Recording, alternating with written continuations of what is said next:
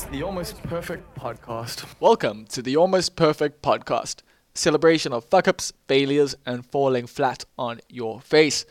This is a podcast that believes you can learn from experience, but that experience doesn't have to be your own. Hi, I'm Bob Perfect, and I'm a functional fuck-up. Let's learn from somebody else's mistakes. And today we are learning from Pat Duff. Now, Pat Duff is the marketing director for Vans for Europe, Africa, and the Middle East, which is a pretty big title. But Pat originally started out working in retail, man, at Gateway Shopping Center, at two different skate stores, at Revolution and at Boogaloo's. Which, if you're a skater, you know both those stores, you know both those brands. And yeah, like I also worked at Revolution after Pat, and have a lot of love and a lot of time for skateboarding and the skate scene and the community. And yeah, this was a cool trip down memory lane, whilst also looking at a fucking cool career, man. Like, Pat's journey is something I think we should all, not all aspire to, because we don't all have necessarily corporate dreams. Or I don't know if Pat sees himself as that corporate, and I don't even see him as that corporate, although he's a fucking marketing director. So, yeah, no, he's a little bit of a corporate type, but he's also totally a young, dude at heart who just loves surf and skate culture and just embodies everything that's cool about it.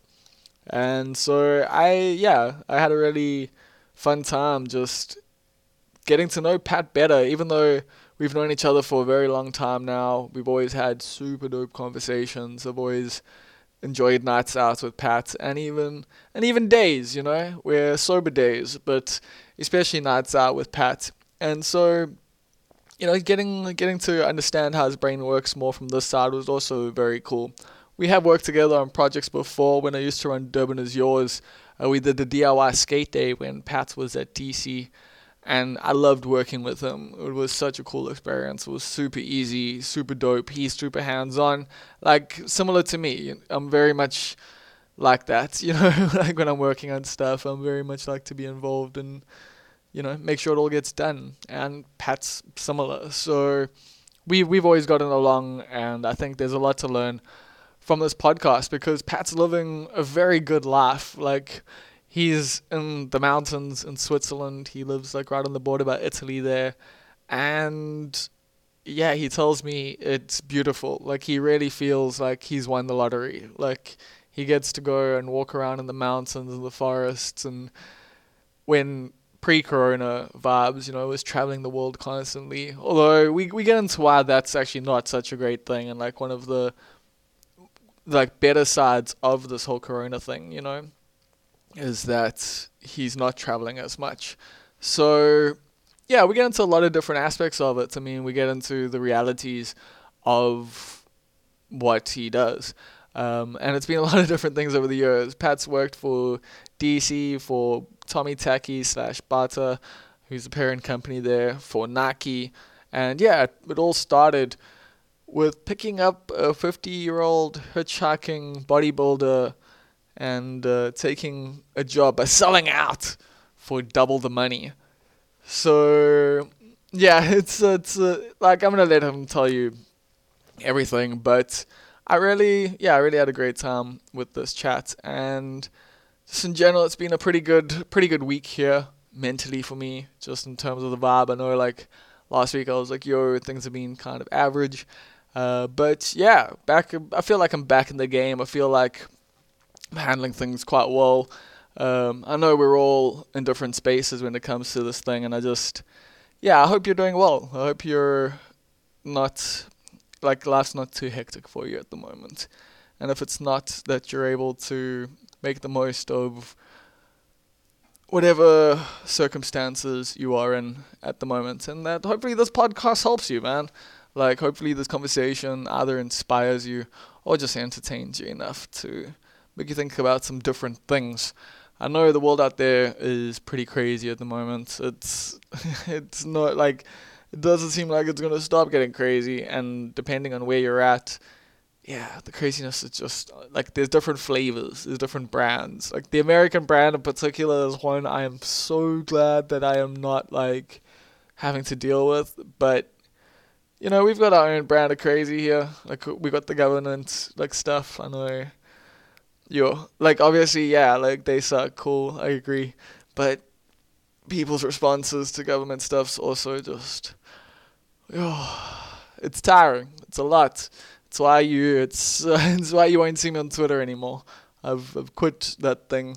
I'm done. Like I'm not. I don't think I'm ever going back. Like I post stuff from the Almost Perfect Media account and that, but I'm not scrolling. I'm not replying to people really. I'm not like. I'm just so over it, man. I'm just so over all the constant like. It's just constant. Like that's the thing. It's just this constant stream of just just constantly, just like I don't know. I'm pretty certain like it's one of the circles of hell, and we willingly just log on all the time, and we just scream at each other all the time, and I'm just over it. So yeah, like I don't know how you feel about the booze ban because I don't care. I didn't even look at anyone's opinions. I don't care. Whatever. Booze is banned again. Yeah, that's a thing. Just deal with it. You know how I deal with it? I've made some pineapple beer. So this Saturday, this Sunday, we'll see. Maybe I'll get a little drunk ski. Maybe I won't. But at least I did something about it instead of sitting on the internet and complaining. Grow your own weed, like all that stuff. Just like brew your own beer. Just make yourself self-sufficient and I don't know, go live on a farm somewhere. Isn't that the dream? Isn't that what we all want? I don't know. Yeah, so what am I working on at the moment? Well, there's a lot of different things, but Almost Live is a show that I do every single Tuesday. You might know about it, you might not, because you might be new to this podcast. But either way, most Tuesdays, I want to say every Tuesday, but like it hasn't been every Tuesday. But most Tuesdays at 7 o'clock, I chat live to someone, take a deep dive on a specific topic. This week, I chatted to Simi RF, who is the host of Lesser Known Somebodies and the founder of POC Podcasts, and a friend of mine, but you wouldn't know that judging by the conversation we had. It was a little antagonistic, but it was quite fun. So you can go learn more. I think a lot of different people are considering getting into podcasting at the moment. They've got a bit more time, and they're like, hey, I've got a story to share. And so, yeah, so I discuss how you can do that if that's something you want to do. So go check that out. That's on youtube.com/almost perfect media. Or you can go to our Facebook account, which is probably also facebook.com/almost perfect media. Like, I just assume that's what it is because I got that shit on lock, man. What else do I need to tell you about? I suggest you go listen to the Tiny Mungwe episode if you haven't. Last week it was quite well received, and it's partially why I decided, let me chat to someone else who's, doing stuff on the back end. Because Tiny is a producer / director / project manager type, and yeah, like I'm trying to just explore different sides of creativity and that. I had a past on here recently, so I don't even know. People might feel a little controversial if I said there's creativity to being a pastor, but there is, and you can interpret that however you want. But yeah, it's been interesting exploring different avenues. Not just chatting to artists, not just chatting to people who are necessarily creating and putting out art, but people who are around it, people who are helping get art made or just a part of the creative industry or utilize creativity in different ways. So this is one of those chats, and I think there's so much value regardless of where you're at in your life and within the creative scene or industry. Maybe you're not even in it because, you saw the marketing director side and you're like, yo, I'm going to get some tips on how to direct things properly. I don't even really know what a marketing director does still. Like, Pat explains it on the podcast. But I'm still a little, head scratchy when it comes to it. But that's cool. I don't need to know exactly. Like, that's why, I just can't have an office job. Because people have all these different titles. And I'm just like, cool? What does that mean that you actually do? And then when I found out, it's so like it just sounds like shit that like I just wouldn't want to do. So I guess that's why I do this. And if you want to support this, if you want to support my dreams of not having an office job ever again, then you can go on over to Almost Perfect. No, well, you can go to almostperfect.co.za. You definitely can do that. There's a lot of dope, interesting, not content, media, baby, because this is Almost Perfect media. So go check out all the different media that's over on almostperfect.co.za.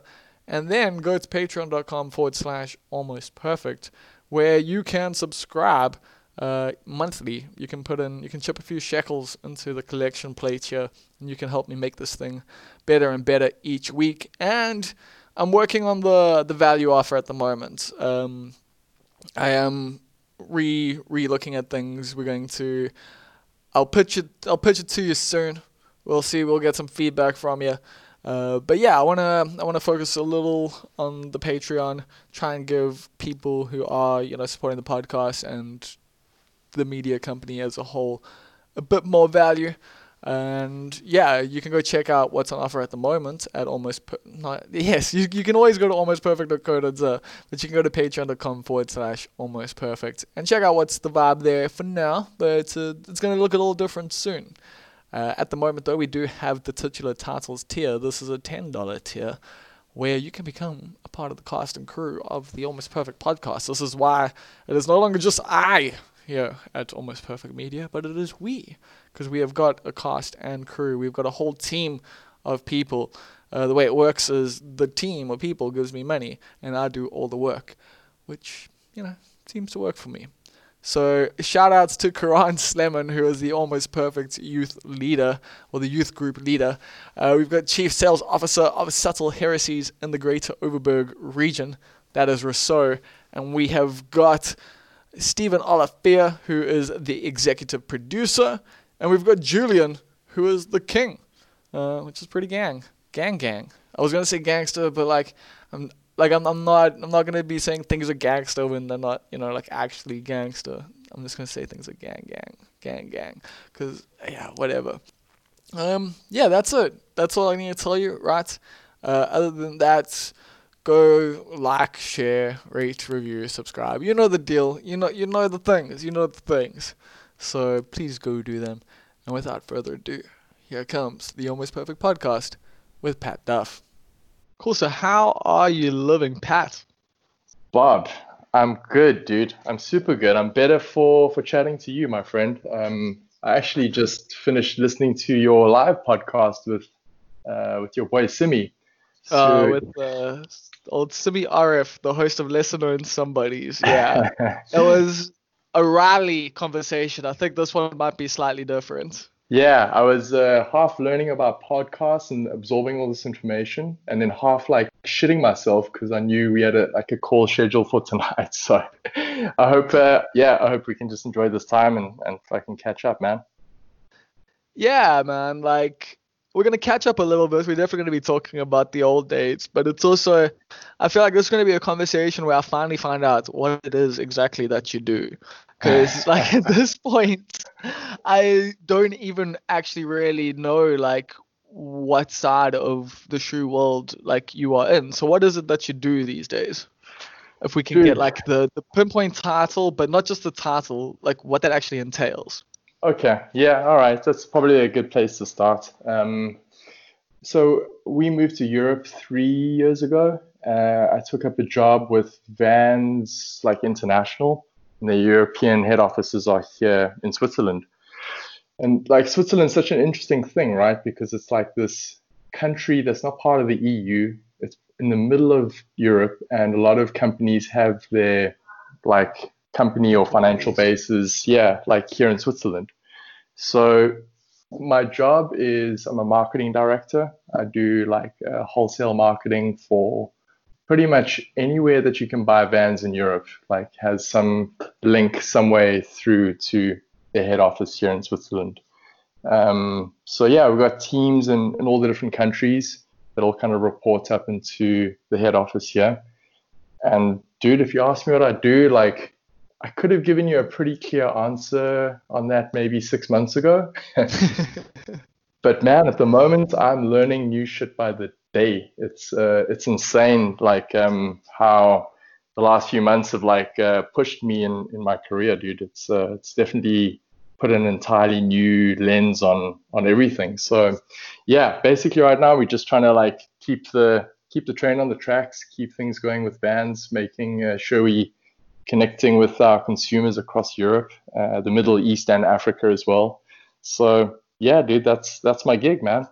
It's a pretty big title, man. Like that's like, the title is pretty big, but then also the job, I can imagine at the moment has shifted completely because how you market stuff now must be quite different. Like, so while that's like, I wasn't even really thinking about it, like that it would be that different, but really thinking about it, I can imagine your world has changed a lot because, people wear Vans out. It's a very social brand. It's a very, I know Vans is very much involved in event scenes and terms of stuff like that.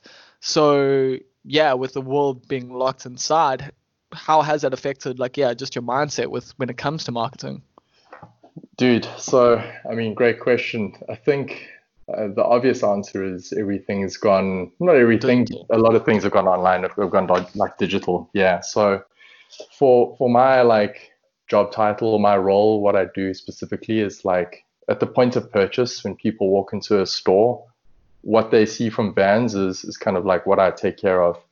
So right now, Okay. everything's just, shifted to digital because we're a brand that has kind of built a lot of our success on having this great in-store presence. You can walk into Yeah. a store and like, where the van section is. It gives you a little bit of storytelling around the brand or like a specific product capsule that you might be interested in. But guess what, dude? Like stores across Europe, Middle East, and Africa fucking closed, man. So we were like, all right, we got to like kind of dial up everything that we're doing digitally. It was a big part of what we did already, but we really needed to accelerate it. Like, what I think would have taken maybe 12 months to do, I feel like we've kind of done in literally like 6 to 8 weeks. Yeah. So there's a big shift in digital for my specific field. And then thinking about like what you've just mentioned, like people love Vans because it's like this action sports brand. We're also kind of like we show up strong in music, art, and kind of like this like street culture piece as well. Yeah. And like people come to our events and like that's what they do. Like when Vans has got something going on in their city or in their town, their local towns.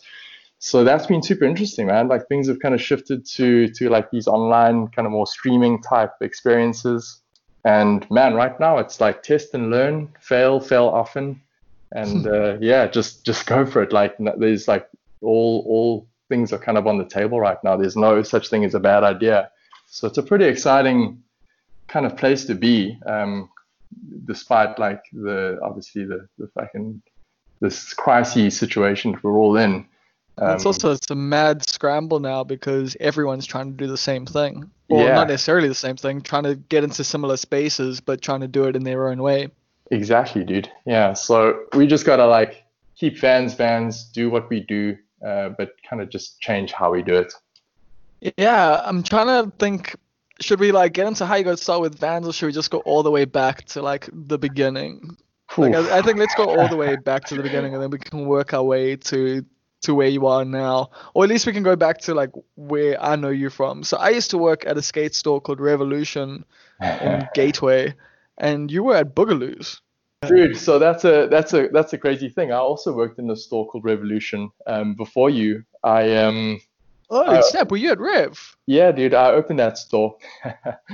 um, What? yeah, totally. It was my first job, dude. Fresh out of college, studied at Rhodes University, and I grew up kind of between Joburg and Cape Town. I always wanted to live in Durban, dude. Durban was always top of my like, and it still is top of my list for places to live. So when I finished college, dude, I moved to Durban and kind of like bounced around between my girlfriend at that time, had, her parents were in Pietermaritzburg. So I kind of stayed with them for a few months. And then I was kind of on the bluff for a few months, staying with my friend Will, looking for jobs, dude. And like I studied economics and like I think my parents had this expectation and I probably too, kind of did too, to go into like the world of finance. So I was going for these like job interviews with like I don't know, FMB and Standard Bank, and SA Home Loans, dude, made me a job offer, bro. And I was like, okay, fuck, like this is my moment. Like I'm gonna, Okay. I don't know, like I didn't even really know what the job was. I was like, I'm gonna like sell home loans or move money around, or I didn't really know what it was, like what I was signing up for. And dude, like in the same week, my girlfriend saw this like ad, and she was like, dude, they're opening a skate store in Gateway. It's Clayton Peterson, who I knew from Joburg. So I was like, fuck, Yeah. no ways, this is perfect. So I went and had a job interview with Clayton in Gateway, and So he you were offered a me. skater though, like you've been skating, like you've been a part of the culture. Yeah, dude, I've been skating as far back as I can remember. I'm so shit at it, it's embarrassing. You and me And both, bro.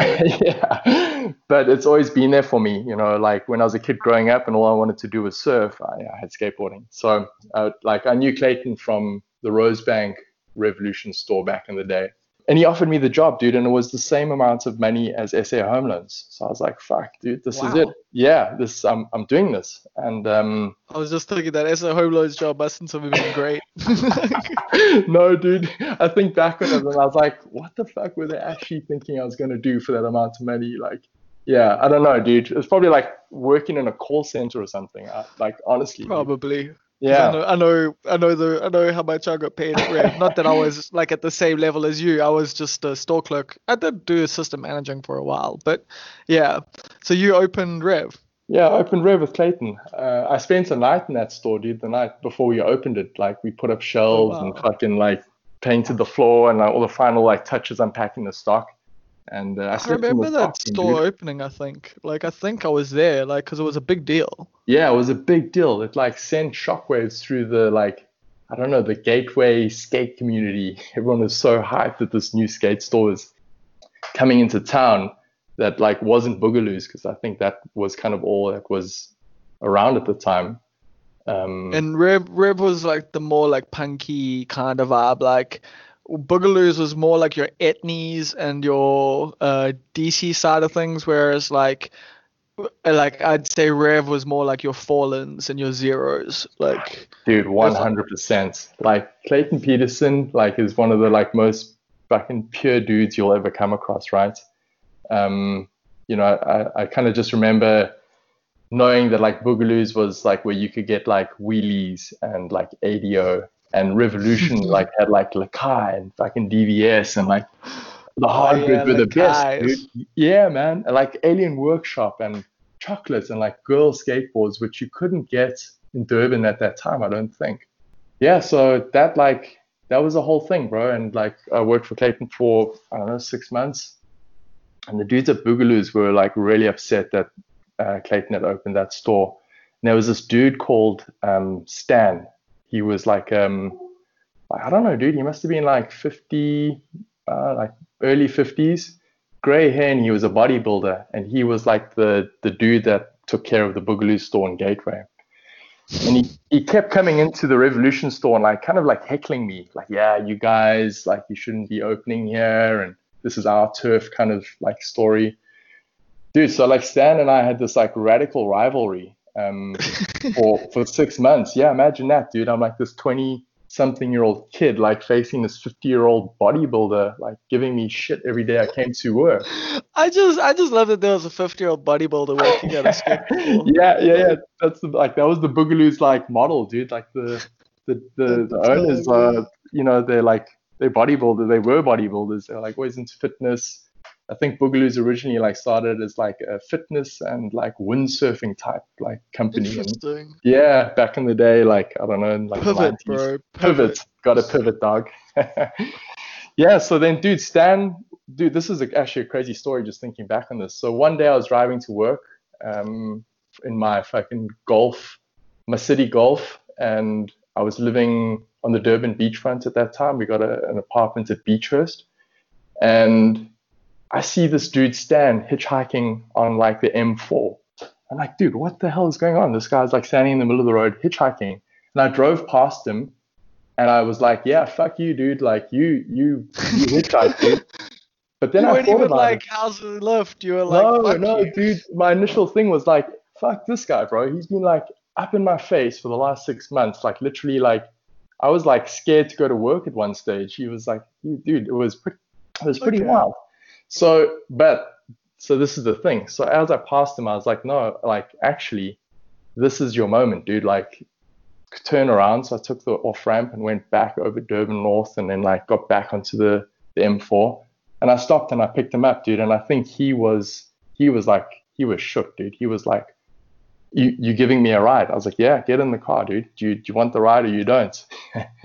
And he gets in the car and like we started chatting, and within weeks, dude, he was like, no, you're the guy that needs to work at Boogaloos. Like we're gonna like, I don't know, we're gonna get you from Evolution to Boogaloos. And I don't know, dude, they like, I can't remember, but it was like they like almost doubled my salary. So at that stage, I don't know. Hey, money talks, bro. Money talks. Yeah, I was worried. Like I wasn't sure what to do, and I spoke to my buddy Brett Shaw. Oh, I was gonna say that the question of like selling out come up there, because Yeah, like for big time. skaters, like even though you've just done your economics degree, like you're still Nah, like a dude. skater and you're working at a skate store, so it's Yeah, like you're to go across to the competition I where there crossed are over, bodybuilders for dude. double the money. Yo, Full on that's movie crossover. stuff. Dude, I crossed over, and it kept me awake for fucking days, dude. And I went to my buddy Brett Shaw, and I was like, Brett, who's like a respected fucking skateboarder, dude. Brett is like, Yeah, I know. so I go to him and I like sit him down. I'm like, this is what's going on. I'm like even nervous to tell you. What do you think I should do? Dude, he like packs up laughing. He's like, dude, what's the question? Like, are you asking me a question? Like, they want to double your salary, dude. Don't be a dickhead. You gotta go work for them. So yeah, I crossed over to Boogaloos, man, and I think I did 18 months or 2 years with those guys. What was the mall, like especially the Gateway Mall experience like for you? Because I can imagine from the Revolution to Boogaloo's and over that like 2 year period, it Yeah, changed quite a lot. yeah, it did. So I think at that time, dude, that was like a golden time for me, honestly speaking. It was tough, dude. Like I didn't get like a lot of leave days. I was working every weekend. I worked like, You had dude, one day a week off. one day a week off. You know the deal, dude. I worked like on New Year's Eve. I worked around the clock. But I was super lucky that I had Jonathan and this other dude, Shackleton. Oh, Um, yes. yeah, dude, what a fucking great like bunch of dudes. So we had like a really good time working together. Wave House, as you would know, if you worked at one of the stores, you got free entry into Wave House. You could even ride the wave, The I flow think, rider, for yeah. free, the flow rider. That was in the beginning. Oh, Not did when they I was change it? there. Okay. Yeah. Dude, so I mean, you work all day, you're on your feet all day, and then you go skate in like the evening, you're fucking like dying of heat. You get home at 9 o'clock at night, you're like fucking dead, dude. So I did that for 2 years, but it was amazing, man. It grounded me, it taught me like so many skills that I still use today. And like I don't know, like a big thanks to the guys at Boogaloos, because they were also super cool to me. I realized that I was slowly going insane working so many hours in that store.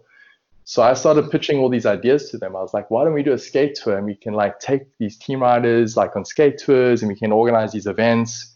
And they were all up for it. They were like, yeah, cool. Like if you can do it like with a, I don't know, 500 Rand or 1,000 Rand budget, go for it. And that's all I wanted to do was be out of the store. So any opportunity I got, I was like, cool, we're going to go to Mandini and skate the ball. We're going to go to Belido and skate. I started like writing articles for Session and Blunt. Session, yeah. Yeah, like just anything to get out of the store. And they were cool, dude. They were really good to me. Yeah, So you'd say like your perception of them kind of changed like once you stopped having this rivalry with the dude, 50-year-old bodybuilder. yeah, so he left after I started. He kind of got out of the picture. And the great thing about Durban was they had like loads of stores in Joburg, and all they really cared about was what was happening in Joburg. They Yeah. didn't really keep an eye on me. So as long as the store was turning good numbers, they were cool, dude. And the first thing I did when I started there was we pulled out the Heelys. I started buying vans. I started putting Yeah, you became a skate store. yeah, we became a little bit of a skate store, and like I don't know, we've got like a little skate team together. It was a good place, like it was it got better. It definitely got better. Yeah, no, like there was definitely a time where Boogaloo's was lame as fuck, and then like I think you took over, and like it became a lot cooler, and like just I know it became like competition for Rev, and essentially the two of them hurt each other over time. But that was also I think just Yeah, because skating kind of died a little bit, and like it's ebbed and flowed, and also just the mall culture of skating. Like personally, I'm like quite grateful it's not really there anymore. You know, like yeah, it was so weird, like just as someone who came from the town side of skating, you know, like the beachfront park, and then also just the skating like in the streets and that, like going to the Gateway Park where like people are being dropped off man. by their parents, and like Parents, it's yeah, just they get like like they yeah get like spending money, and it's like all polished, and it's like this beautiful skate park, and you got like lifeguards walking around in yellow t-shirts. Now I get it, dude. I totally get it. It was yeah, like a it was a weird experience, but it was also like, you know, there's like it's cool if it gets people into it, you know, and like it's yeah, cool to have those spaces, and like yeah, like I think, you know, Durban's worse off without Revolution than, you know, yeah, when we had it. yeah. But from Boogaloo's, what happened then? Because if I remember correctly, you were at Butter, but like I think DC was before that, right? Yeah, Or DC like came after Boogaloo's, dude. So that was like a big break for me because Brett Shaw was doing a TV series like Board Riders TV for oh yes, Quicksilver. that was literally on TV. Yeah, it That was was literally on like TV. on Saturday mornings, I remember, yeah, on So imagine Supersport. this. I'm working in the skate store. I'm like pitching these ideas to these owners of Boogaloo's, like, yeah, we're going to do the skate tour and it's going to be on TV. They're like, whoa, fuck, epic. Like, dude, go for it. Like, if you need to take 3 days out of the store and go get this like footage, go do it. So, Yes. like, dude, Brett opened so many doors for me, dude. Him and Dave DeWitt, like, and myself and a few Oh, others. cool. Skate Shades, Dave DeWitt. Skate shade, yeah, totally. Like that's all we did. We just like try to find reasons to go skate stuff around Durban. So we did a bunch of tours. Anyway, what happened was Quicksilver in South Africa actually like sold themselves back to the parent company in Europe, and Okay. at the same time, so they sold the licensee business back to the actual brand. Yeah. And part of the deal was that the guys at Quicksilver needed to start DC shoes because Quicksilver globally had just bought DC shoes. And they didn't really want to like do it. You know, Quicksilver in South Africa and Roxy were like kind of built their success in surf, and you not a whole bunch about skateboarding. So they were kind of like half wanting to do this thing, and Brett put my name forward to the guys at Quicksilver, Arthur Lamboris, and he was like, dude, if you're looking for a guy to head up DC, this is my buddy Pat. He knows what's up. He's worked in the store. He knows everyone. This is the guy you need. Man, I was completely out of my out of my depth. So I get this call from Arthur one day, and he's like, yeah, like come have a coffee. So I go through to Stamford Hill Road, and like he's like the godfather of like the South African surf industry. So I'm like this 20-year-old kid having like this coffee with this guy. A little bit intimidating, but I kind of like held it down a little bit. And then it happened so quickly. It must have been, I don't know, 4 weeks. They offered the job to me. Like they were like, cool, we got Andrew Mork. He's already signed up. Yeah. We need another dude to kind of like And come Andrew's in. like a legend in the SA skate scene. Yeah, totally, dude. Legend in the fucking skate scene. We need two of you. And like I signed the offer, and the next week they were like, we want to fly to France to the European head office for you to meet everyone. I'm like, dude, I'm like getting these emails in the store in Boogaloo's, like, yo, send us your passport. We like need to book your tickets. Like, what meals do you like? What don't you eat? Like, dude, breakthrough moment for me completely. That is like, and from there, it's kind of, I mean, not being all that, but it has like your life has shifted into that, you know, like Yeah, more plane flights, more travel, more meetings, more. Yeah, you went from being a clerk in a store to like now running shit, but like it yeah, took a while, and DC was one of those steps there.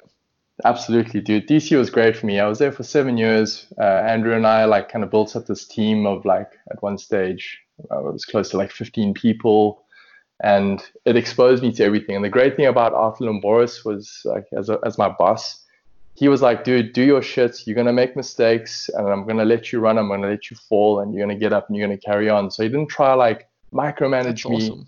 Yeah, it was, dude. I gotta like take my hat off to all those guys for those opportunities and letting me fuck up along the way, dude. Because I made heaps of fuck ups. I had plenty of times I had no idea what I was doing. But yeah, it all kind of worked out. So I was there for 7 years, and then I got the call from Nike in Johannesburg.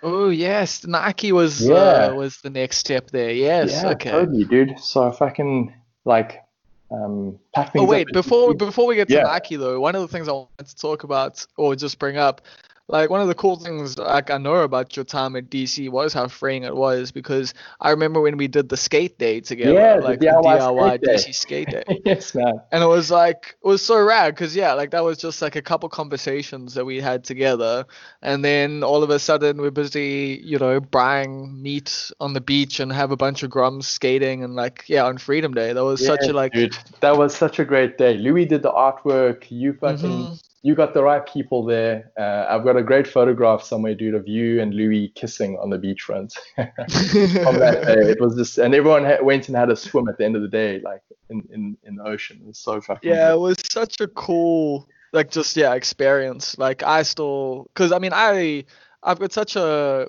I mean, I love skateboarding, and like, I got back on the other day for the Shove It I Cancer Day, saw, yeah, and I dude. actually landed a fucking shove it for like the first time in 15 years. Oh, So yes.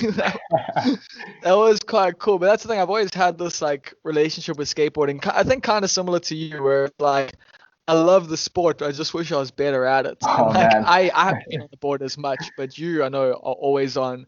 But that was one of those days where it was just like, it just reminded me of like my teen years, like at the beachfront, like Yeah, every weekend, just like skating and just like hanging out with the homies and just like how important that was for me, personally, like having that space and having just yeah. this thing to like focus on and work on and just try and get better at. Dude, skateboarding, like what you just said there, describes it perfectly. It's like a time and place in your life that might come like multiple times. It might only happen once, but like it's kind of there and it builds character and it's so fucking good because it's disorganized, man. It's not like surfing, which I think is quite organized now. It's like become this like massive thing. Skateboarding's Yeah. still pretty fucking loose, and it's about the people, dude. Like skateboarding is literally about who you with at the time and the places that you go together. It's yeah, it's good. I mean, literally, like some of them, like, like recommended you for jobs at DC. So, Well, dude, I mean, just thinking about like I'm trying to make the connection. So I think what happened at DC was Liz Ross. She worked with me oh at yes, Boogaloo's. Yeah, so she started working at DC as a graphic designer. And she had come from Disturbance with like Richard and Susie Hart and Roger and Jardine. Louis Yeah. eventually, yeah. So Liz was the fucking connection to Louis, Lee Man. Um, and through those guys, I think I connected with like you. And yeah, it just like from there, things became incredible, dude, around that time in Durban. Like for me, it was, yeah, like the end of like my 20s, I was getting into my 30s, and I like came across like this group of incredible people that I don't know, dude. It was just like such a fucking great time. I Doing took things. just doing things, yeah, like people starting things, and it was so different to how I like had experienced Durban just before that. I was kind of like in the surf kind of industry type scene and like Taka Zulu and like I don't know Uh, oh tilt, like wow. yeah, that's where I was, I dude. mean, I worked at De La Soul, so I know all about tilts. But Yeah, like, yeah, so that dude, that's where I was in Durban. And interesting. yeah, Liz opened up this whole world of like incredible people that like I'm just so fucking thankful for. Like they're my friends today and they'll be my friends forever because that time in Durban was just it was super good. It was really good for me. Um, Then it came to an end when you got the job offer with Nike. yeah, so that was like that was a crazy time because I think things at DC were good. I was probably a little bit too comfortable. We were going to Amsterdam every night playing foosball. Which, Amsterdam, the bar, not the. yeah. Just for people who like are listening who aren't from Durban, but Oh yeah. yeah, yeah. Sorry, Amsterdam, the bar in Glenwood. Sorry, international audience. Yeah. I was going there like literally every night of the week to hang out with like Louis, Lehman, dude, Dirk, Fuego, all the like the guardians of the Tiger Den. Yeah, You know, I now live on that road, by the way. Like no, on Rapson I'm Road. 50 meters. Pardon? I'm on Helen Joseph. Yeah, I'm 50 meters Ah, from Amsterdam. yeah. Oh, dude. Oh, sorry. Next to Amsterdam. Okay, epic, man. And dude, so I was living in Glenmore at that time. I bought an old house a year after I started at DC, like this fucking wild old falling down house. I assume So, the economics degree helped you make that decision. dude, Because just most people aren't going to decide that after a year at a decent job.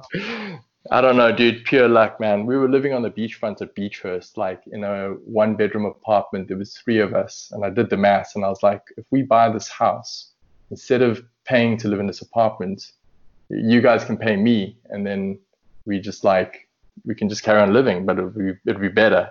Like I Um, said, economics degree helps you out. economics, son. Um, but at that time, like I don't know, things were really good in Durban, like probably a little too comfortable. And then the Nike thing popped up, and I was like, okay, like this is probably like a good move for me. I think at that stage, the surf industry was getting a little bit fucking weird, like just financially, a lot of shit was going on. Okay.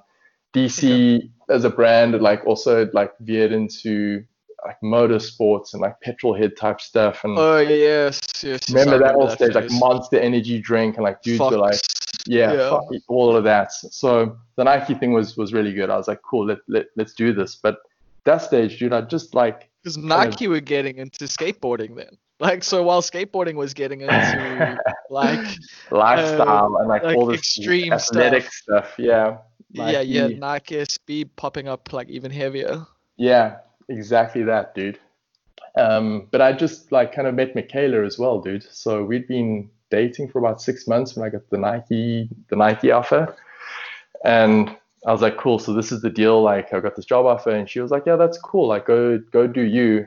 Just make sure you come back to Durban as often as you can. Like, dude, I took that job offer. I was living in Yeah, I Joburg. remember that period. Yeah, I was there from Monday to Friday, and I was catching flights every weekend back to Durban to come, like, I don't know, see the homies and see Michaela. That was actually a really tough year. That was 20, like 13, 2014. I just remember being tired. I was always on flights between like traveling from Joburg to Durban, traveling across like South And also Africa just for work. traveling in Joburg. Like Yeah, it's just a mission in general. exactly. Dude, just getting to the fucking airport on a Friday afternoon was like a super stressful Ugh. experience. And I was traveling internationally as well. I was doing trips to like the US and stuff. So I was just like kind of living out of a bag. I just didn't So what feel. were you actually doing at Nike there? What was the job? So that was a sales manager job. I was heading up Nike Sportswear, which is like their big lifestyle category. Jordan basketball, Nike basketball, and SB. They just like lumped like all pretty much all the Any cool. sport thing in it. Yeah, but like all the cool ones. Like thank God I didn't have to do like running and tennis and shit like that. They gave me Okay, like fair the enough. yeah, they gave me like the cool Nike shit, which was great, dude. Like that was an education because I came from like working with Arthur at Quicksilver, like quite a strong entrepreneurial spirit. I had a lot of freedom, I had a lot of flexibility to Nike, So which is like this fucking global machine, bro. Don't look left, don't look right. Like this is how we do things. So Uh, was it like that? Was it like a big like difference compared to like just being like free flowing? Because also Boogaloos they were like on board with your ideas and stuff like that. So yeah, at Nike, did you find yourself having to fight for your ideas more? nah, dude, don't even pitch those ideas, bro. It Wow. wasn't even a like fight for your ideas. Like it's a well-oiled machine, dude, and that's why they are so good at what they do. So, It's like so global you were just a cog consistency. there. Yeah, you're a cog, but not taking anything away from the brand. I think they're amazing, and there's so much that I learned there. But after a year, dude, the traveling and I think I was missing some of that like freedom and flexibility and being able to bring ideas to the table. Made the decision to move back to Durban, and at that stage, Mike Wyatt had moved to Australia, and his job at Barter was open with like Tommy Tackies. So moved back to Durban and took the job with Tommy Tackies for a year, which was also super good, dude. Like How Learned was a that? fucking I was gonna shitload. say, like, going into that job though, like, what were you thinking? Were you like, is this a step down, or is this just a step into a new like space? Because, Tommy Tackies aren't necessarily known as like a cool brand, although they're probably a Yeah. bit cooler now than they were back then.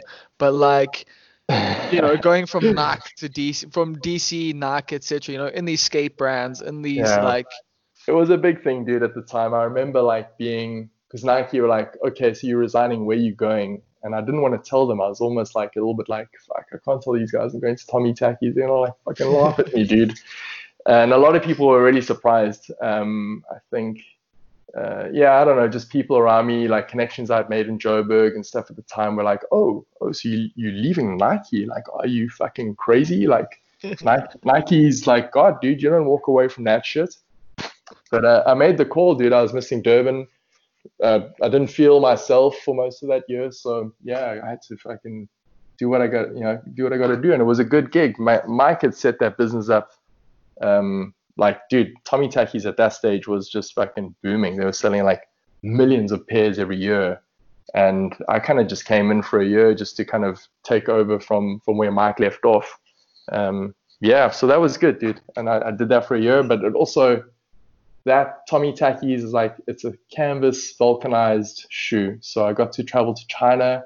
I saw fucking shoes being made. it also sounds pretty similar to Vans in terms of Yeah, that, like a well, that's the canvas thing. vulcanized shoe. Yeah. I got the call from fucking Vans because I was at Tommy Tacky. Because at that stage, Tommy Tackies was like everywhere. We were like crushing it. We couldn't put a foot wrong. So at that stage, Vans had changed ownership. The owner of the license had sold it to like this private equity company, and they called me. They were like, "Yeah, hey, your name's popped up. Like, we kind of resetting the Vans business in South Africa. Would you be interested?"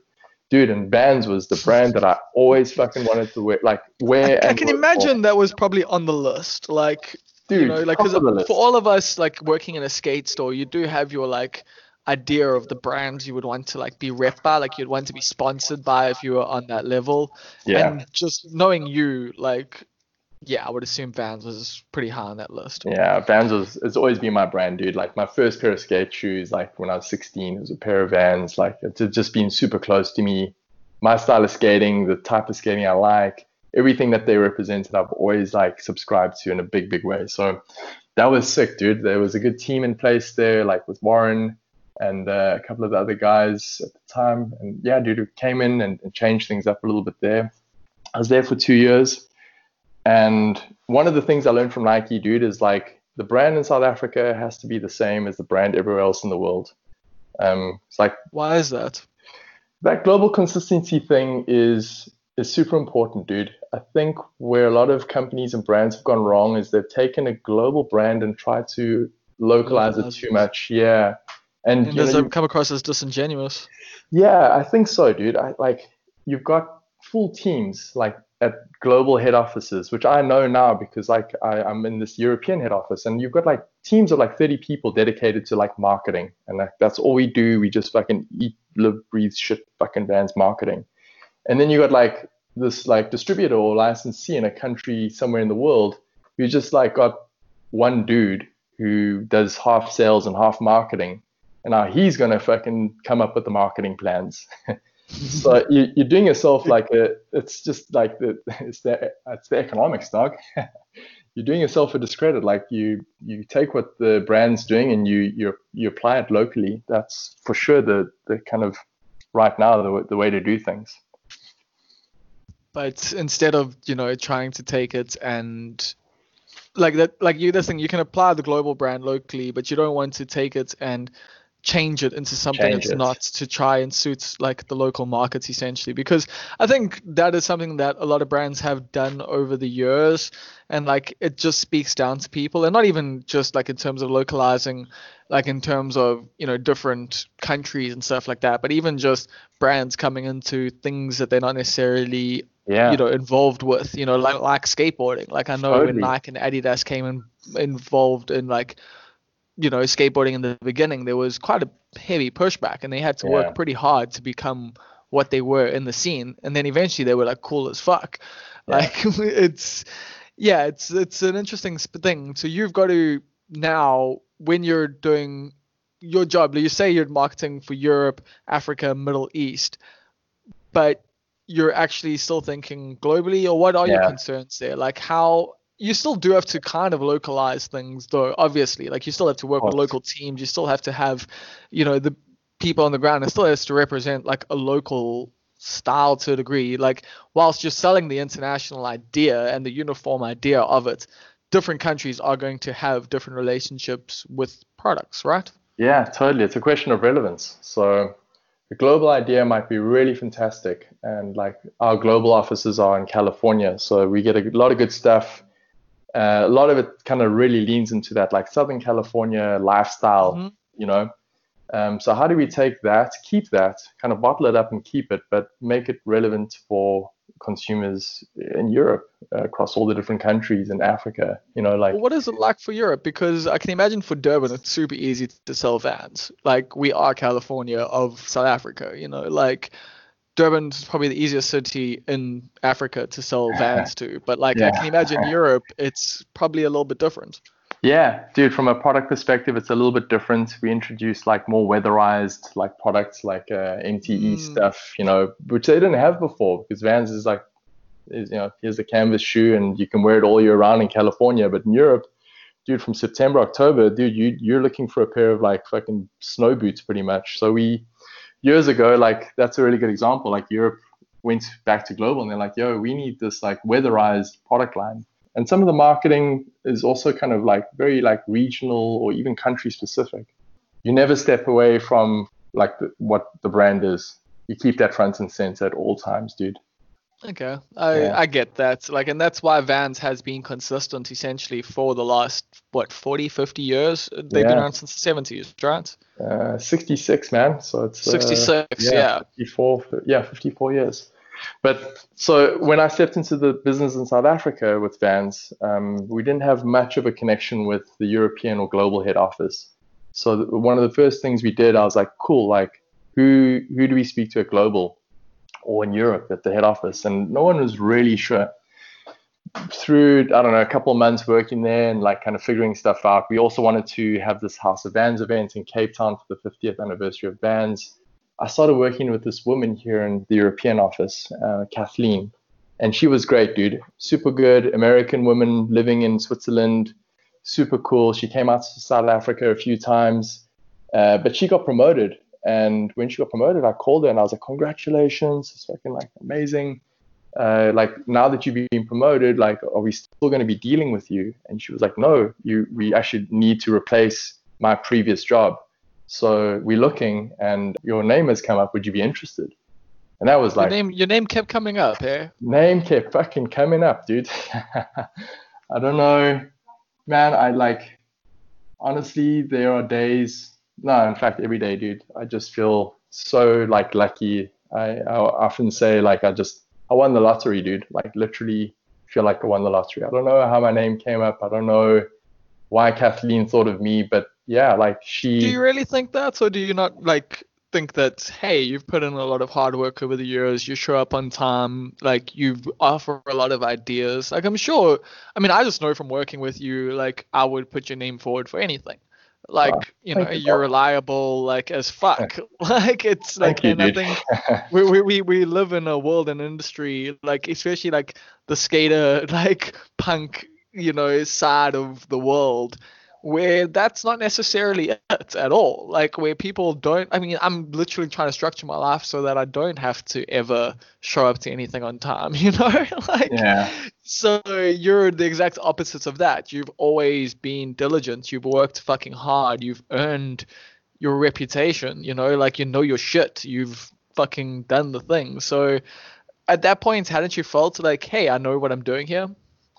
yeah. I mean, dude, at that point, even then, I remember coming to Europe for that job interview. And I remember like the VP of marketing at that stage, he like sat me in his office and like had like, he was super relaxed guy, like easy interview, like pretty informal chat. But even at that stage, dude, I think about some of the things that I said in that interview. Dude, I was way off, bro. I don't know, like, I had no idea what I was talking about. Like, he was asking me like these questions, and I knew a lot about marketing, but I don't think I knew like real marketing. So he's asking me like these marketing questions. And I'm just kind of giving my best like interpretation of the stuff he's asking me. And But you they don't often, necessarily know the right jargon and the right like yeah, kind of dude. like.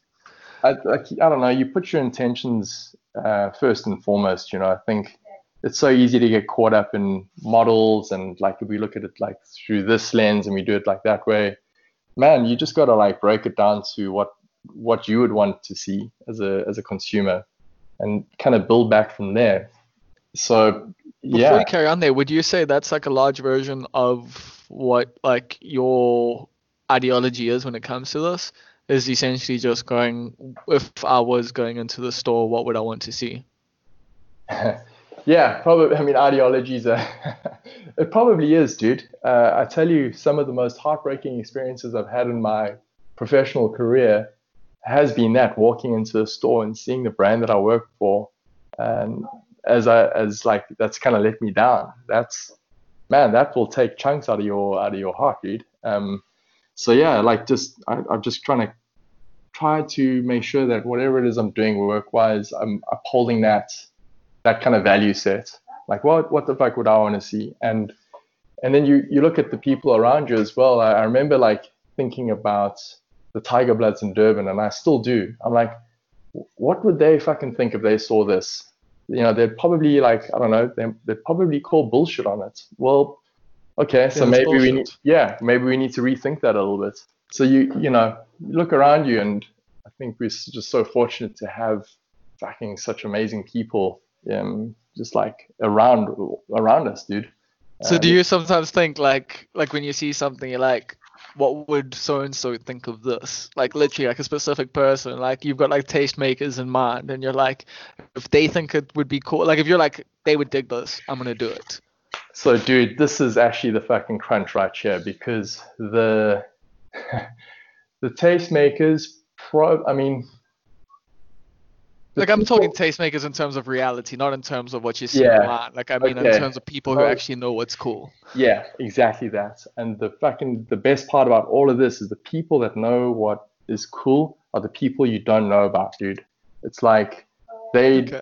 not the fucking Instagram celebrities with thousands Yeah. and people who know what's up. They are few and far between, dude. And like honestly, man, like chatting to you earlier before we started this podcast, bro, you're a fucking phenom, dude. Look at like your output. Like you write, you do podcasts, you do so like your social commentary, your comedy, dude. You fucking making like Bob Perfect like coffee mugs, right?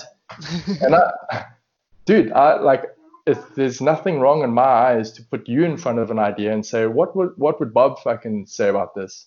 Like, Well, there was a beer brand that literally had me on their vision board here in Durban. So no, what beer brand was it, dude? if people listen to the podcast, it was one I used to work with on this podcast, but they didn't Okay, deliver in one we certain don't talk ways. about. Okay, one we don't talk about it. I'm not gonna give them free press. Like they still owe me beer, but yeah, like I've been told that before, but like I don't consider myself necessarily a tastemaker at all, but I do understand that influencers follow me, if that makes sense. Like Exactly, dude. Exactly, bro. Those dudes with the hundreds and thousands of followers that like living their best Instagram lives, they following fucking you, my friend. Like and not that. just me, there's lots of people that are like that though, like that are like actually on the streets who have lived the life, you know, who Yeah, have actually like for me, like I'm always thinking Louis, you know, yeah, like yeah, is my like quintessential. But like him, I'm also just thinking of what's his name, Basquiat as well, you know. So yeah. it's like yeah, There's like something real true there, dude. yeah, like true people who just actually know what's fucking cool. Yeah, Like it's like and so those kind of people are in consideration like when you're creating stuff more so than like the Instagrammable people. yeah, dude. I read something yesterday about that movie Almost Famous, and like I think it was like, "What's your favorite quote from the movie?" And there's only one quote from that entire movie that sticks out for me, dude. He's The like, only true currency in this in this world world, is yes, it's yes, exactly that. yes, yes. When you're Yeah, like uncool, yeah, is what you that's share with someone when you're uncool. uncool. Yeah. That is gold, dude. That is everything right there that you need to know. Yeah, Um, dude, like I've kind of based my entire life on like Lester Bangs in that movie. Like, if I'm Yes, not- dude. Lester fucking bangs. Love it. But like, dude, there's also something there. It's like don't peak too soon as well. You know, I often like think about when I was in high school and like, where the fuck's the head boy now? Like, and I'm not Dude, saying, where the fuck are the sponsored skaters when yeah, you were a teen? totally, dude. Don't peak too soon. I think kids nowadays, I don't know, or always have always kind of felt this pressure that if you haven't defined yourself and made your successes by, I don't know, 20, you you know, you're a failure. But man, like my 30s have been the fucking best years of my life, bro. It was like when the clock struck 12 on my 30th birthday, it was like everything just became awesome. I just, Well, how old were you when you started working at Boogaloo's dude, Boogaloo's or at Rev? Like, Revolution was about 2005. Yeah, 2005, DC 2007. Yeah, so like kind of like around there. I turned 30 in 2011. And that, like I say, dude, that's when things got really fucking awesome in Durban, dude. Like just so that's a pretty so that's the thing. Like a lot of people like listening might not understand like the timeline. That you actually started pretty late. Like and even yeah, just that, like in terms of like you were working retail in terms of the skate scene, like later in life than a lot of people would be. Like most people start that like when they're in their teens and that. yeah, And so and like what's crazy is, but I think, do you think like starting it later is why you were able to stand out? It's why you were able to offer more. maybe, dude. You Maybe were that's like why more my name mature. kept coming up. Yeah, maybe, man. Yeah, Because you weren't like your peer, like the other people who were working at the store who were like showing like up like 2 hours and late. 18-year-olds and you got like this 25-year-old guy like, oh, we go with the 25-year-old guy, like yeah, maybe, dude, maybe the age thing, I shouldn't like, I mean, I want to be careful with my words here because that could have definitely been a factor, but if there's one thing I've learned is that age, man, like age is fucking imaginary on it, like honestly, dude. Yeah, I mean, dude, just talking about people and thinking about like the things that I do and how I work. I mean, my ultimate litmus test is fucking Michaela, bro. If something's not cool, dude, Michaela will be the first one to let me know, dude. She like at that time as well, like when we first started hanging out and kind of like dating, dude, she was like saying stuff and putting me onto things that I had no idea about. And like, dude, she opened my fucking eyes, bro. So, and we've got this like huge age difference. So, you know, even though I might have been older through maybe my journey, dude, always, I don't know, always, I don't know, don't think that you're too old for anything, basically. Like, I think staying connected to youth culture is super important for me. Do you ever worry about that, like about being too old for the culture? Yeah, of course, man. Like, I think about myself in my current job when I don't know, in my 50s, and I don't know if that's if that's really like what I want. Where would you see yourself like if you are still going to be in the same like environment Dude, honestly, Bob, I could have given you a pretty clear answer 6 months ago? 6 months ago. Yeah, I think during this time, like, I don't know. It's been this like huge human reality check. Like, I've just really been thinking about like how we experience things, and I just think we got too. Me personally, I kind of like got a little bit too far removed from actually like living my life, like just having this constant filter on it. Um, Okay.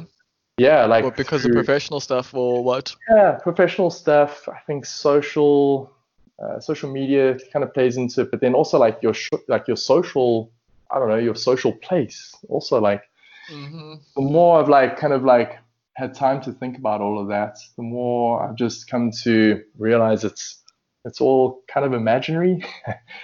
All this fucking shit around us is just social structures, like all of these fucking things we put in front of ourselves, we've imagined and we've done it to ourselves. So, I think about what my life will be like when I'm 50.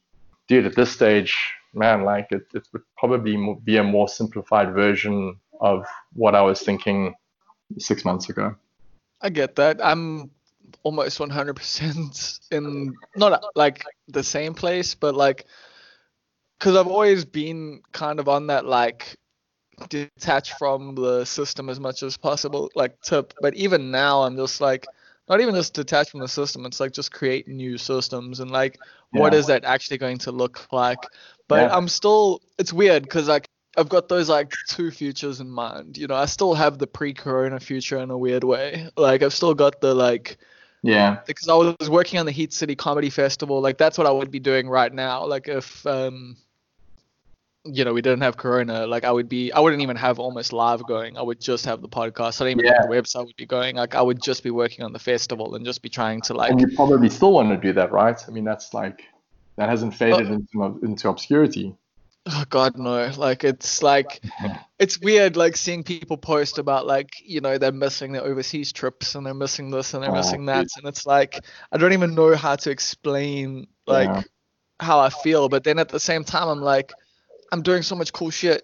yeah, Like, and yeah. like, I'm just focusing on cool things and important things. And like, I've read more books this year than I've read in my life. Like, well, Fuck no, yes, dude. that's a lie. Like, okay, since a teenager, I used to Yeah, read so much as a teenager, but like, yeah, man, like, I've been working out. I'm healthier now than I've ever been. And I was on that tip this year, no matter what. Like, I yeah. was already like, I like went veggie this year and like Nice. started exercising and that. But like, yeah, man, it's really just been like it's also for me like it's been an up and down thing. Like it's very much been a like because in these last 3 months it's even weird like how much my financial situation has gone from good to bad to good to bad.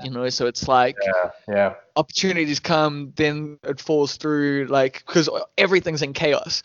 But I'm just trying to just let it all be what it's gonna be, and I'm just gonna focus on how I can handle it, I guess. dude. 100% the right approach, man. Like, I subscribe to that. I think we're all kind of let the cards fall, and yeah, figure it out and do what's right for you. I think yeah. I just know, like, thinking about working in an office 9 to 5, 5 days a week. I was doing a lot of business travel, dude. Like, literally in a different city every 2 weeks at least.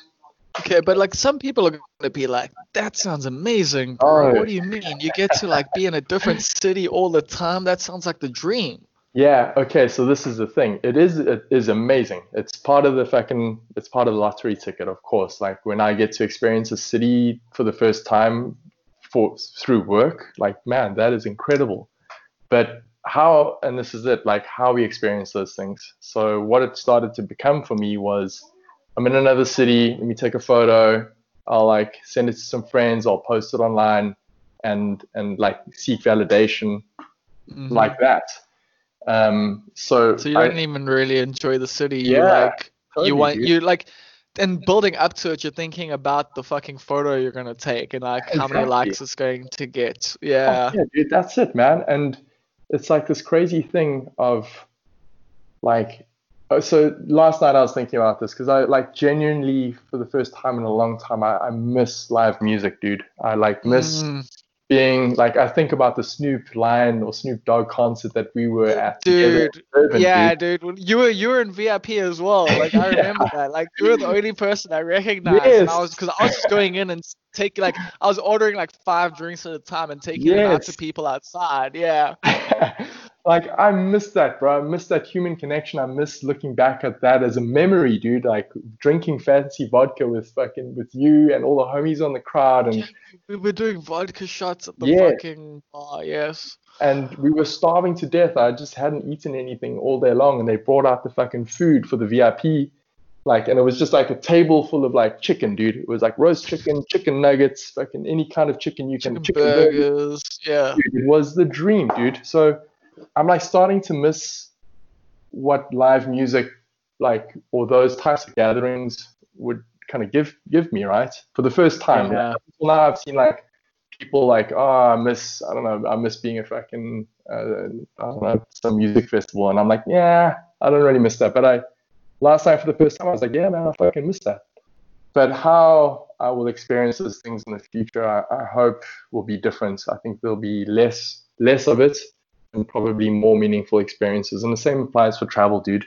If I can travel to a handful of cities every year, that's absolutely fine with me, dude. I don't need to do that every single month. Like, yeah, I just think less is more, like, for me going forward. Well, has that helped? Has that been one of the helpful things about all of this, at least for your job now, is people have realized that they can do video calls and it's almost as effective? Yeah, dude, honestly, like the demands of work have been super intense. They reduced working hours for all the staff, so we were working 4-day weeks. So pretty much 80% of your working week that you would normally have. But dude, the demands of what we're doing at the moment would be double of what you would normally do in a working day. Like honestly, man, from like 8 Oh, in the because morning it's back to back. back to fucking back. So I'm like, dude, if this is like taught us anything, it's a lesson in productivity and saving, I don't know, for me, an hour every day driving to the office. And See, yeah, it's that's like, the thing for my mom, like that I'm so happy for, because she drives like basically an hour and a half a day, like to and holy from shit, work, and I'm just like, you don't have to do that she's working anymore. from, she's working from home, and it's Yeah, like, what a fucking yeah, dream. that's exactly, like I'm just like, that's amazing. Like I still think like obviously there is advantages to going into an office like at least once or twice a week, you know, like you do need human interaction, you do need to bounce stuff off of people like properly, like sometimes Yeah, like there are reasons and stuff, but at the same time, like the fashion industry, I guess, has been pretty like bad ecologically in a lot of ways, like not dude, just in terms of like, you know, shipping and that, but even just like I know like the people who production. fly the most, yeah, Yeah, the people who fly the most in my life are people who work in the fashion industry. yeah, man. Like honestly, dude, like getting called into meetings in a, you know, 2-hour flight away, and you literally arrive in the morning, you go to the meeting, and you go, you know, maybe for lunch or if you're lucky, a coffee, and then you get on the plane and you fly home and you back that same like evening. That And you was could just have just had a Zoom call. could have just had a Zoom call, dude, and that was just becoming for me probably a little, yeah, just too normal. So Does it yeah, become normal? Like, does that kind of lifestyle become normal? Like, you know, because you watch, what's it, like Up in the Air with George Clooney and that, and like, you know, he's this like traveler, and like he loves it. Like, you know, it's his part of his like thing. But like, yeah, you get good at it, dude. It's sad, but it's true. Like you, some months during the year, I've literally just got like a little wheeler bag, like already packed. I've got 2 toiletry bags, one for home, one for when I'm on the road. You take the shortcuts. You get good at it, dude. like a And touring musician almost. yeah, totally. It becomes that. But I tell you what will sober you up real quick, dude, is staying at home for fucking 5 months. So Well, yeah, like in a good dude. way or bad way. Oh, in a good way, in a really good way. I've had to, yeah, I don't know, dude, just do things differently, think about things differently. And similar to you, dude, for the first time in years, I'm picking up books and I'm finishing them and I'm picking up the fucking next book straight away. And I'm listening to your fucking podcast and listening to podcasts. I'm like, literally feels like I've been nourishing my mind and my body for the last 6 months, 5 months. So from that perspective, man, like no looking back, dude. I was always getting sick, getting like the flu from traveling. You always run down. You're never eating properly. You're never sleeping properly because you're getting up at all sorts of ungodly hours. And you're also entertaining. You're doing dinners and Drinking. all of it. Yeah, drinking, dude. It's been really nice to step back from that for a while. Cool, man. Yeah, And anything else that you've got written down there? Because like you're one of the first few people that like I've had on this podcast who said like I've actually got some things I want to talk about. So like or like that did some prep work for it. So is there anything we didn't cover that you want to chat about? dude, man, I think this has been super good for me. I hope it's been the same for you. Like more for you. Like, is there anything like you wanted to ask that you're like, fuck, dude, we didn't get into that, or I was hoping you'd talk more about this. No, this has been fucking awesome, dude. Like it's just like yeah, you've been super open, you've been super honest, you've like this is why like I wanted to have you on because out of all the people that I know who are in the positions that you've been in, a lot of them are full of shit. Like a lot of them are marketing people. They are like playing the game and Yeah, like projecting a lot of stuff. And I guess that's why I've always just appreciated you, and like I've appreciated talking to you in general, and like just working with you, because it's like you can just be real. Thank you for that, dude. It's the feeling is fucking mutual, bro. I'm a fan of your fucking podcast. I'm embarrassed that I haven't gotten involved with the patron piece yet. Like I messaged you the other day. Everything in its own time. Yeah, everything in its own time. And dude, when you kind of mentioned you'd want to do it with me, I was like a little bit taken aback, dude. Like I think you've had some incredible people on this podcast, and to be even considered to, I don't know, to have an hour with you is fucking sick for me, dude. I really enjoyed this. Thank you. Well, of course, dude. Like, because like this podcast is a lot of different things, you know, like for me and also I guess for the listeners. But you know, there's a lot of personal relationships involved in this, and it's also like it's a weird little like history of Durban. Yeah. And I think you are a big part of that, especially like you say, you know, that like you're like that, like, you know, when you were 30 and that, but like the work you did with DC had an impact on the ground here in Durban. And like, you know, the people you worked with, the stuff you've done with Vans, you know, like has helped like stuff in Durban grow. Like you've put other people on, you've helped them do things, you know, like you're like, and that's the thing, people don't necessarily know that, or people don't necessarily see that side of things. Or even me, like I talk shit about brands all the time, and I'm like, oh, you know, fuck brands, they only want to use you and stuff like that.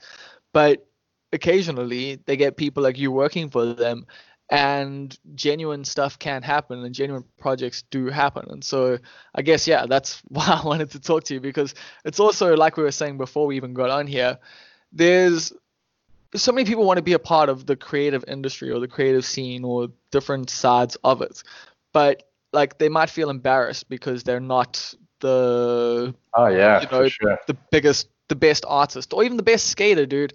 I Yeah. remember that. Like, you know, I remember starting skating, wishing like I could get sponsored, and then realizing I would literally never get sponsored at skateboarding, so I might as well be good at something else. So yeah, it's like it's just showing people that there are other parts to the creative industry, I guess. Dude, well said. Like it's a fine line, dude, between having, I don't know, being talented at something. Like I'm not creative, dude. I like ideation. I like the creative process, but I'm me personally. I don't consider myself a creative person.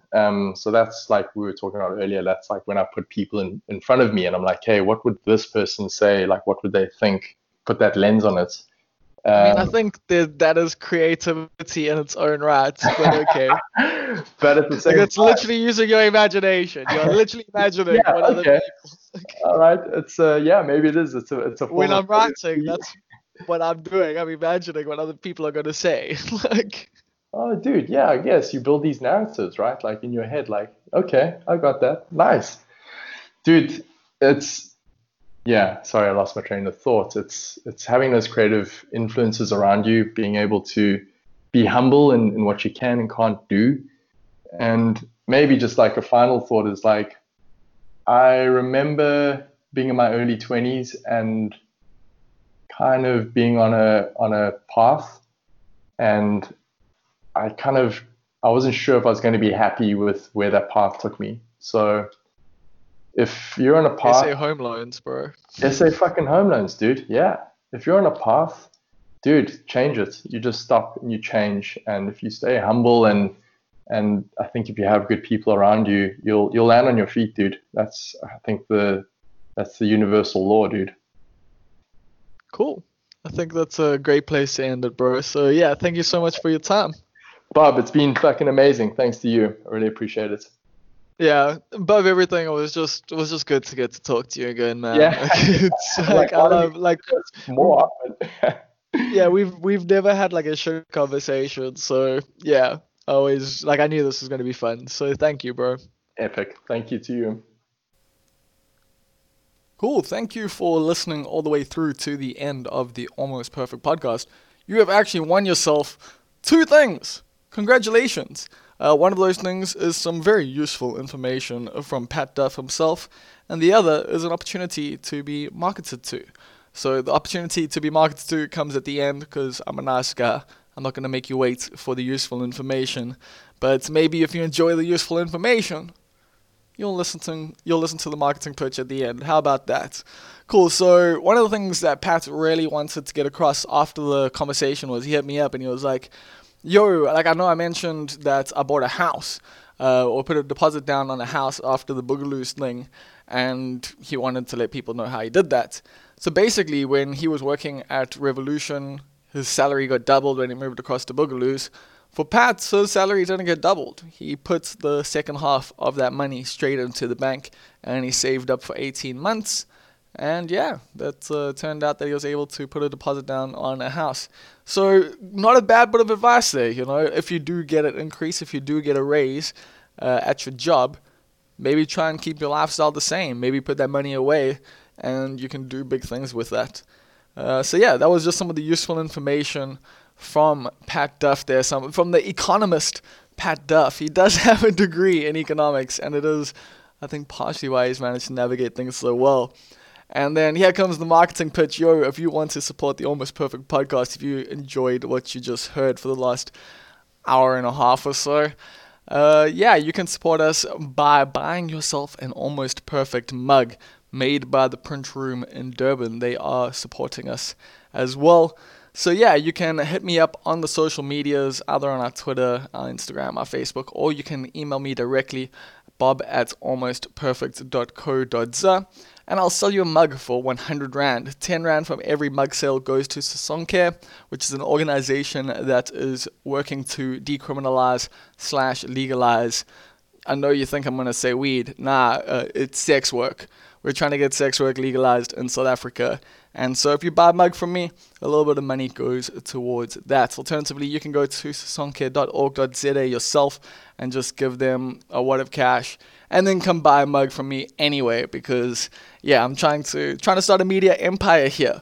Alternatively, if you don't want to buy a mug from me, you can't afford to buy a mug from me, you can't afford to go to patreon.com/almostperfect, then please go to iTunes or Apple Podcasts and leave a review. Just leave a review saying, yo, this podcast is the dopest podcast ever. I got so much value out of it. You're going to love it. And then hit the 5-star button there. And you know what? That would have taken you probably 2 minutes of your time, and it would help this podcast immensely. So yeah, if you enjoyed what you heard, please go and do that. And I'm going to assume if you've listened all the way to the end, you probably have enjoyed what you heard. Later.